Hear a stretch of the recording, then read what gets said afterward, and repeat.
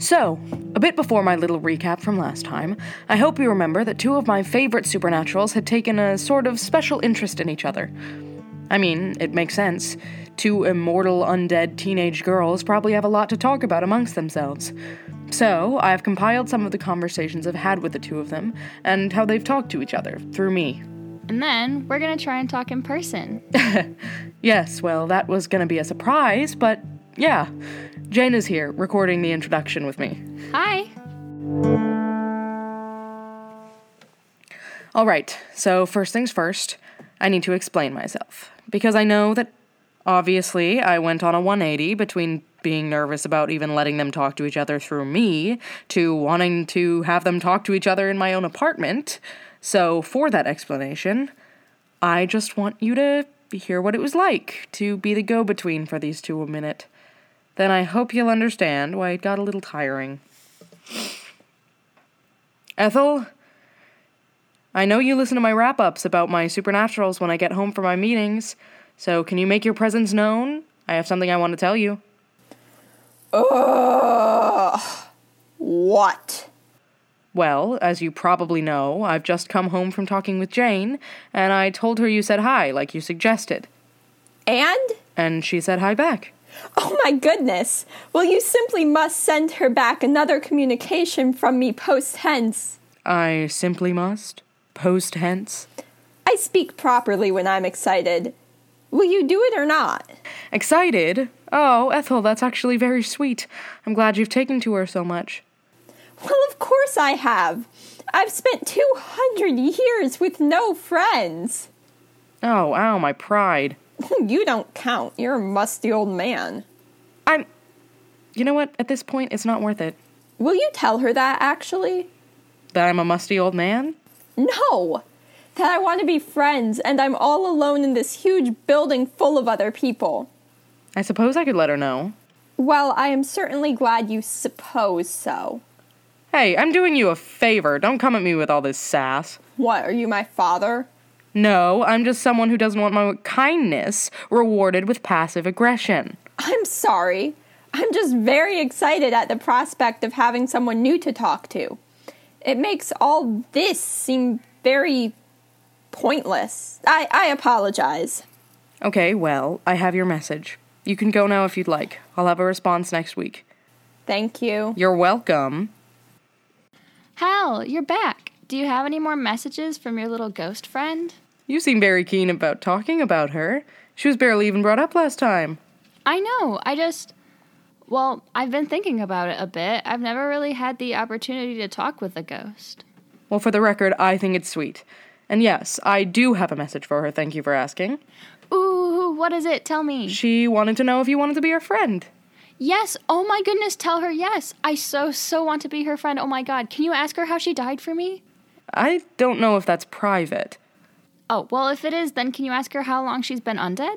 Oh, I know that. No, don't tell me. I have to hear it from her. You'll still be hearing it from me.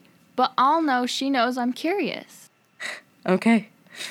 And can you ask her what she thinks is the strangest new human function or creation? I personally think it's lip syncing. Why is not singing that impressive in this culture? Well, I think it's the dancing that goes along with it. Then just dance. It's not that hard. I mean, I guess. Oh, and can you ask her what outfit she's a ghost in? Hold on, let me write these down. So, I think you can kind of see what was my issue.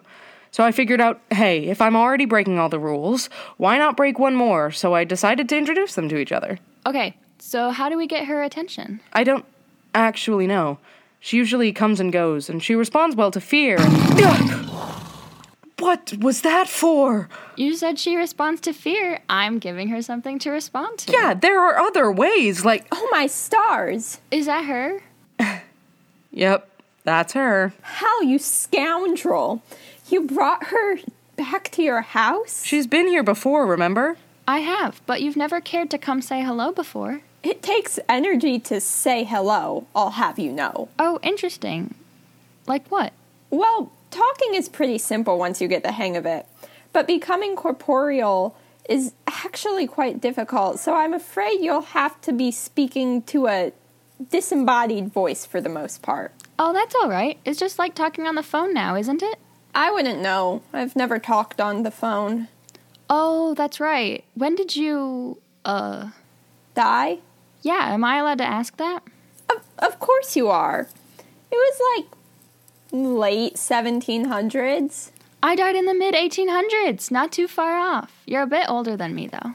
And you've got to walk the earth and take advantage of all this amusing technology humans have made. Oh, it's been quite strange. I mean, watching TV is certainly more simple than going out to see a play. Much less hassle, and you don't have to get all dressed up. Oh, well, I've watched plenty of TV over other people's shoulders, but I've never been able to pick out a show for myself. I've come across so much football, and I don't really know what the plot is. Oh, football is a sport. They just televise it. Ethel, I could put on a show of your choice if you'd like sometime. You don't just have to watch over people's shoulders. Yeah, and Hal is actually quite interesting to watch with, though he'll look up every other actor on his phone. Really? Well, if Jane trusts it... I do. You live in this wacky, futuristic little world. Why not experience it? I suppose you're right. But I'm running out of juice, so if you want to ask any more questions, you'll have to do it now.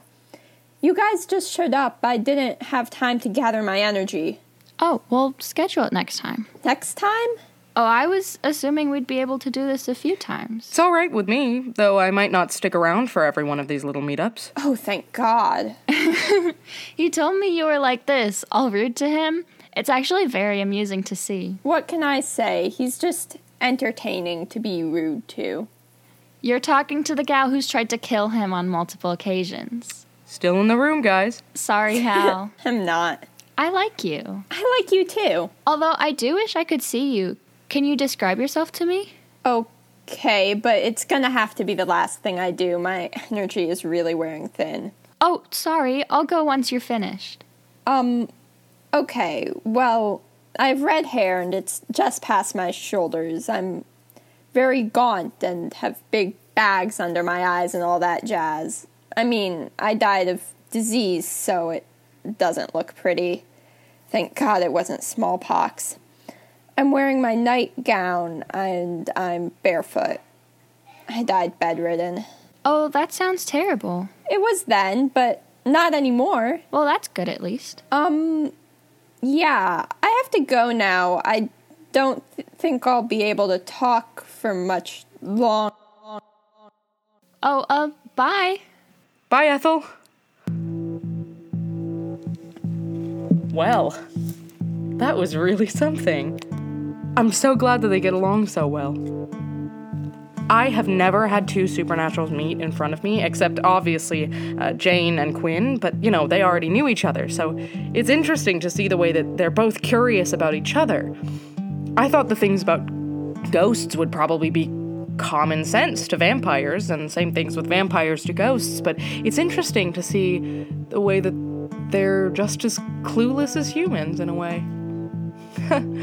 I guess that, interactions between the different kinds of supernaturals are much less common than I thought. Except, obviously, the werewolf hatred of vampires and the vampire hatred of werewolves. But regardless, it was really sweet to see the two of them interacting, even if some of it was at my expense. I just think it's so fascinating that the two of them got along so well. I don't know how I'm gonna explain this to Erica, if I ever do decide to explain it to Erica, but this is wonderful. I'm over the moon right now. Well, all right, I won't ramble anymore, so stay safe out there. Good night.